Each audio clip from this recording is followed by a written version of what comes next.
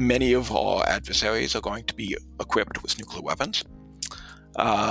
We do not want to set the precedent that should you have a nuclear weapon, we will allow you to invade another country, annex parts of it, and not respond or have a muted response simply because you have a nuclear weapon. That opens ourselves up for a far greater and far more dangerous environment to begin with.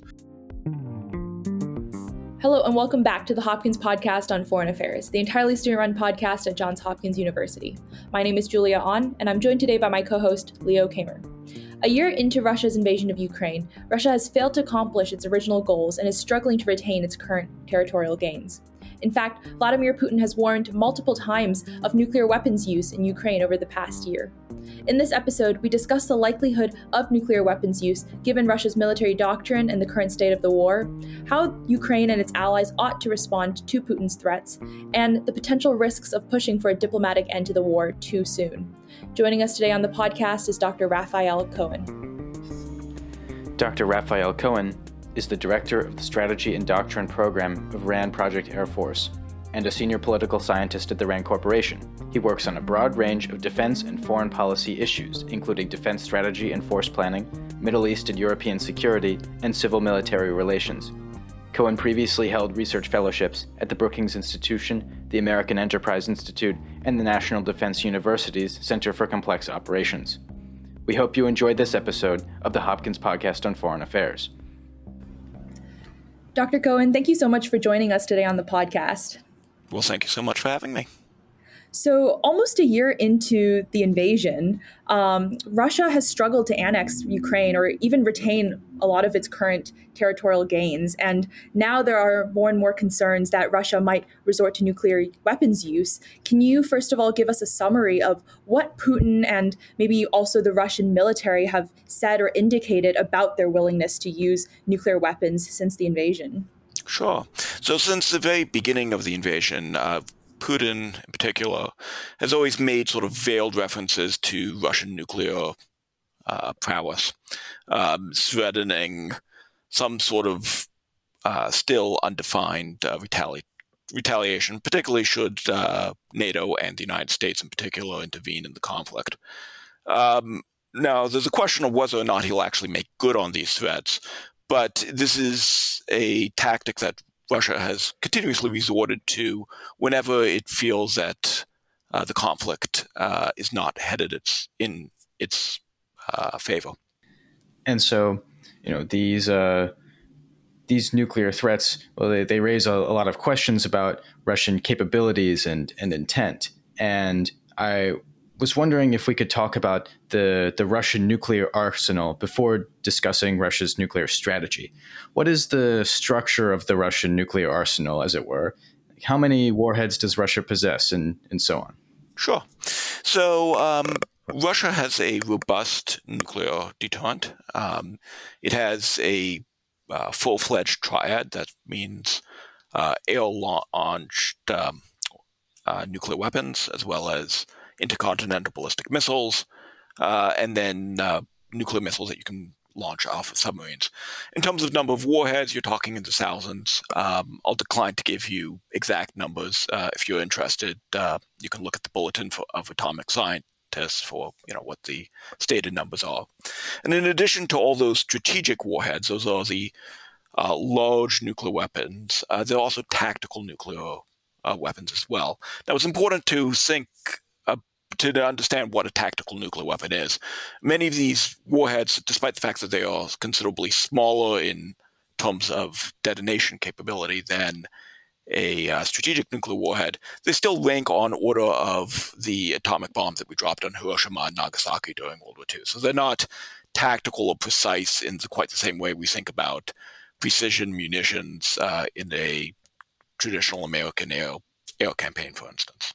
And so talking about sort of like strategic versus tactical nuclear weapons, could you go into a little more on how each fits into a nuclear strategy or a nuclear force? Yeah, so the point of a strategic nuclear deterrent is really to deter an existential threat to the country. So the idea being that we, Russia, or we, the United States, don't want to see our country destroyed, and therefore we have a means of striking out and causing irreparable damage should we ever be threatened by a nuclear attack directly. That's the idea of having a secure second strike capability. What we mean by that is even if our adversary strikes first and causes nuclear damage or nuclear attack on your country, you still have the ability to respond in kind.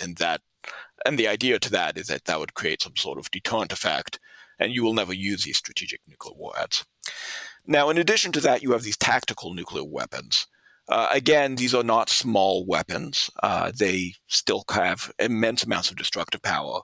But the idea for that would be that you can use them either as a signaling device to show that we're serious, or alternatively to try to achieve some sort of more limited aim on the battlefield. So speaking more on Russia's military doctrine, I know even before the invasion of Ukraine, there's already been speculation about what exactly is its nuclear doctrine. How are the use of nuclear weapons outlined in Russia's military doctrine or defense? Sure. So Russia knows that it has an immense conventional inferiority towards the United States and to the NATO alliance at large. It can't hope to prevail in a strictly conventional war.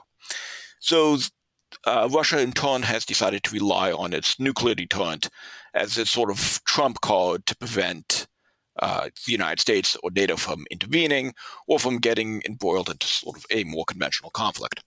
The terminology that Russia tends to throw around, or that you tend to see discussed in the open press, is the concept of escalate to de-escalate. The logic here is that Russia would employ nuclear weapons such as that would in turn deter the United States and NATO from further conflict. The idea being that as soon as one of these nuclear weapons detonates, everyone would back off, saying, "Oh well, the Russians are big and scary, and therefore we don't want to go down this path." And so that's the basic logic that they've discussed. And I guess going from that, I want to discuss a little bit more about the past couple months and how Putin has made threats in those past couple months of explicitly using those nuclear weapons. Now, I know a lot of our listeners, including myself, will remember that when nuclear weapons were first being developed, that we had generally thought that rational decision makers won't risk nuclear war. And now I know I myself have read a lot of articles in recent months with analysts analyzing, well, what might be the cause of Putin's threats? Is it his mental state, or is it just in the historical context of what happened with the Soviet Union, that it's natural for Putin to resort to nuclear weapons if necessary? What do you make of these potential explanations to explain what Putin's actions and threats have been in the past couple of months? So I think it's important to sort of parse the actual use of nuclear weapons and the threats of nuclear weapons. Mm-hmm. Putin has certainly made several threats, done so routinely over the last year, in a sort of failed attempt to try to get the United States and NATO to stop aiding Ukraine. He notably has not actually engaged in nuclear warfare, though. I mean, he hasn't used these weapons to date. And there may be several reasons for that. I think you can make a fairly good case that using nuclear weapons in this case would actually be counterproductive for a variety of reasons. First off, when any time a nuclear weapon detonates, you don't necessarily know where the fallout is going to lead. So the nuclear fallout could blow back on Russian forces. Given the damage done to Russian conventional capability already, it's not necessarily clear that Russia could exploit the tactical advantage that you might gain from detonating a nuclear weapon. Ukraine may choose that, even if Russia does go down the nuclear path, that it really has no other choice but to fight. And conversely, you might very well assume that particularly from the standpoint of NATO members, particularly those on Russia's border, they might view that as an existential threat to themselves as well. Particularly if you're in the Baltic countries or in Poland or Romania, the threat of Russian nuclear warfare is quite real, and so it's unlikely that they would necessarily back down. The United States and other countries have already promised still undescribed retaliation. And even if all of this was to work in Russia's favor, Russia would still be left with a dramatically changed security environment after this conflict ended. And it means that a lot of their countries in the near abroad would be looking to acquire their own nuclear weapons, if only to deter Russia in the future. So there's a host of reasons why a rational actor, if Putin is a rational actor, he would not choose to employ nuclear weapons. Now, Russia and Putin in particular have made plenty of poor choices over the last year. So, you can't necessarily guarantee that Russia would choose not to use these weapons, but at least from a sort of pure rational calculus, it's not a priori clear that they would actually choose to go down this path, even if they do rely on these nuclear threats fairly continuously.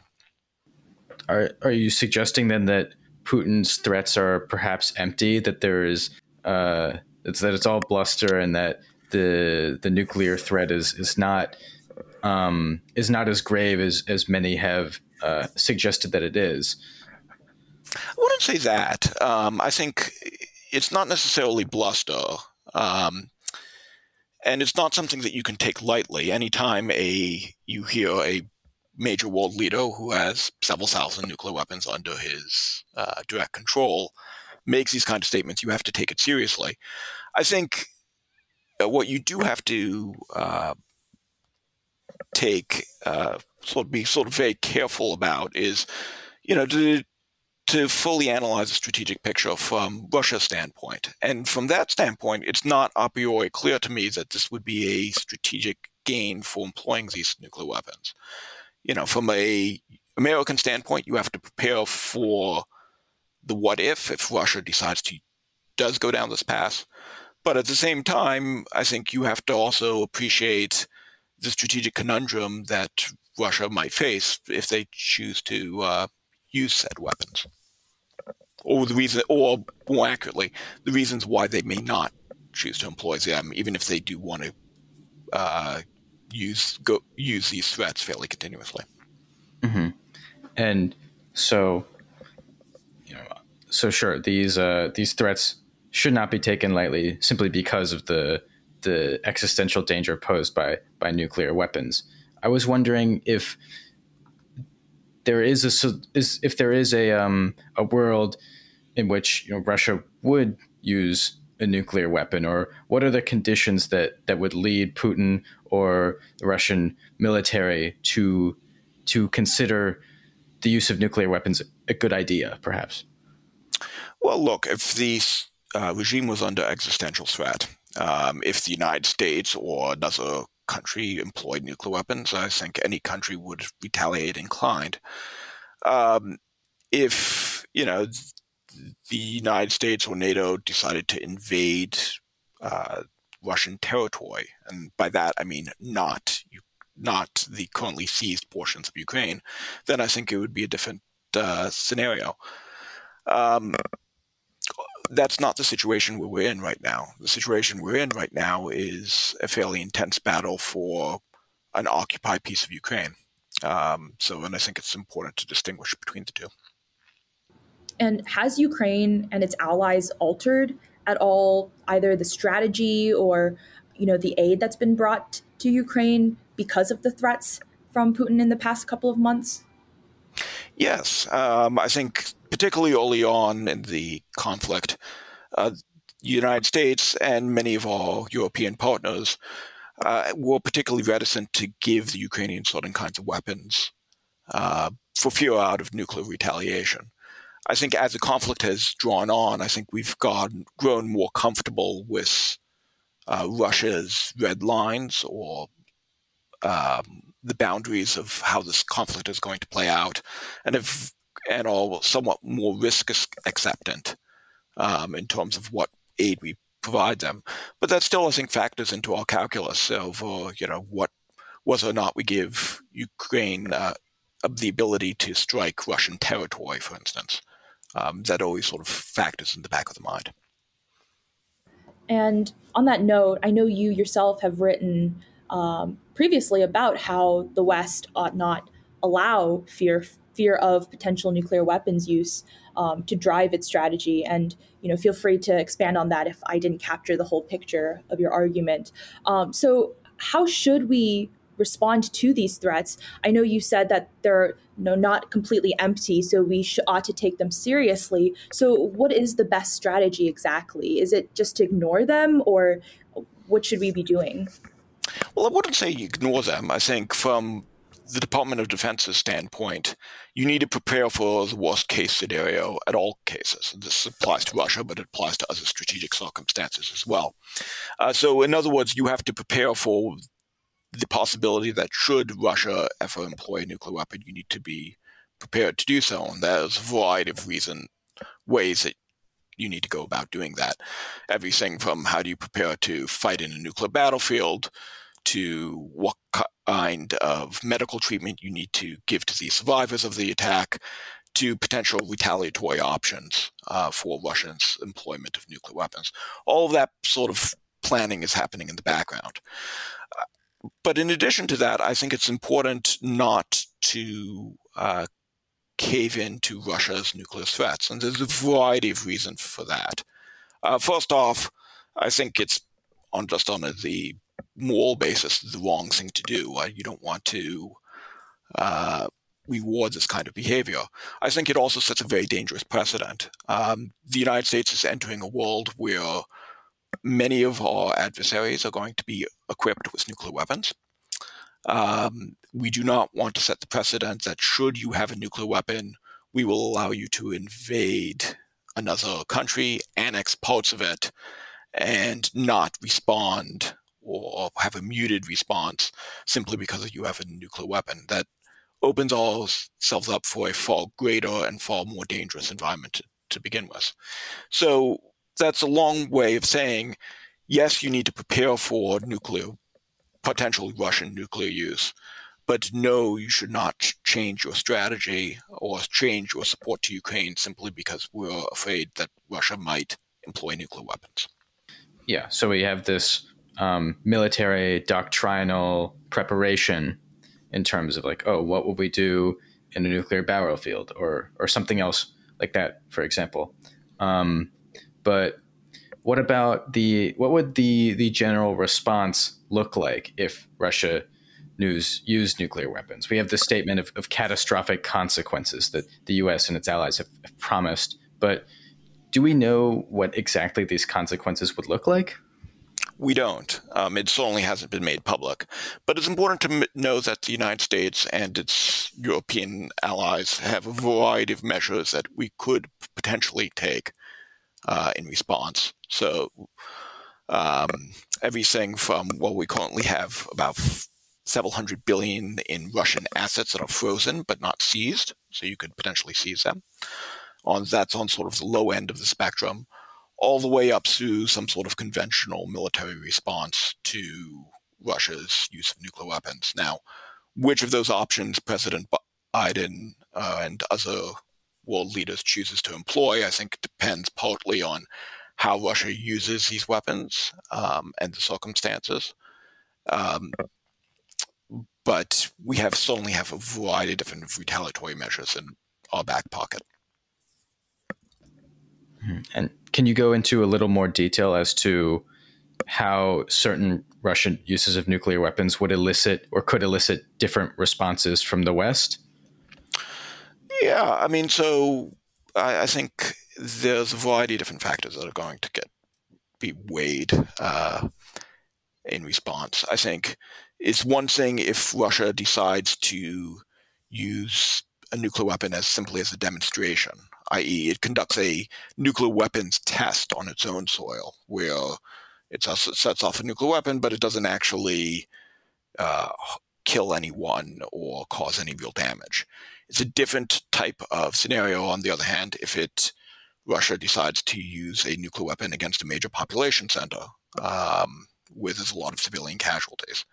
I think you would see a very different U.S. and NATO response to the former rather than the latter. And on the flip side of things, how are Russia's allies and other countries that are amiable to Russia, like China, responding to these nuclear threats? So, particularly for China, I don't think it is stated as much that it does not want to see nuclear weapons used. And there are a variety of good reasons for that. First, China has a variety of different interests, economic, political, and the like. None of those will be solved by Russia's employment of nuclear weapons. Russia's war in Ukraine, has some positive consequences for China. It allows China to get an access to sort of cheap natural resources. But China's been notably fairly restrained on what kind of support it provides Russia in general, and that's for good reason. This war really does not serve China's best interest. And I think if Russia goes down the nuclear path, there would be even more pressure on China to further distance itself from Russia's actions.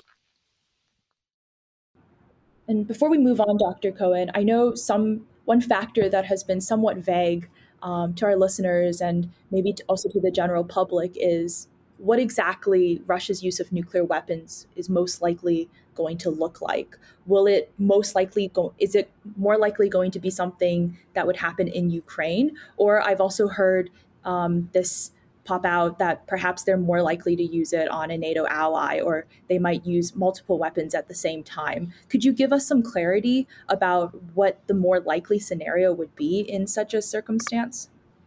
I don't know, to be honest. No, I mean, look, this is, the only person who knows this is Vladimir Putin, and it's not clear that he knows. It's not clear that he's committed to going down this option. My guess is Russia, like the United States, plans for multiple different contingencies and therefore has multiple different ways it could use said weapons. I think if Russia decides to use a nuclear weapon on a NATO NATO country, that's committing itself pretty clearly to a large-scale war with the NATO alliance. That is certainly much more escalatory than, again, setting off a nuclear weapon as a demonstration somewhere in Russia as a quote-unquote test, but also as a strategic signal.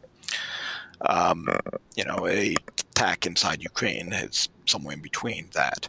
So I think it depends a little bit on the signal that Putin wants to send and Putin's risk acceptance. The higher his risk acceptance, the more aggressive his actions are going to be. And you also already talked a little bit about the fact that we definitely need to prepare on our end for the different contingencies of nuclear weapons use. I know, again, it's probably very difficult, but could you give us a little bit more specifics about how the U.S. and its allies should prepare in the following months or might already be preparing? And also another question is, should one of its goals be about lowering the nuclear threat, or if it's so unlikely that Russia is going to use weapons or nuclear weapons right now, should it be more focused on another area? Well, let me take that latter question. The question is, again, I think in the ideal world, you would want to lower the risk of a nuclear threat from Russia. I mean, I don't think any policymaker, be it in Washington or in Europe or anywhere else in the world, is particularly enthusiastic with having the first nuclear conflict since World War II. Even under the best case scenario, this is going to be extraordinarily destructive. The question really becomes what do you do and what are you willing to risk to lower that nuclear threat? And thus far, Russia has shown little to no willingness to negotiate in any sort of serious way, other than, well, if you give us what we want, we will back off and, not not pursue this conflict any further, which is not really negotiation. That's the request for capitulation. And if that's what it takes to placate the Russians and lower the nuclear threat, that's not a path I particularly think the United States should go down for a host of reasons. Both what that signal sends to the Ukrainians, what it sends to other adversaries, and what it sends to the Russians. Obviously, if there was other options to sort of reduce the nuclear threat, then of course we would like to do so. But depends on what exactly are in those cards. Right, and following up on that, I know as the war has continued and will continue, we've had a lot of people in government positions in the U.S. and abroad, key allies, calling for a diplomatic end to the war, similar to what you just described just now. And I also know that you and a lot of other experts have also not only called for caution when approaching diplomacy with Russia, but perhaps pausing that approach right now because it might not be the time. Could you give us a little bit, or could you give our listeners a little bit more background of this perspective, and maybe tell us when, if at all, we should begin diplomatic negotiations? Sure.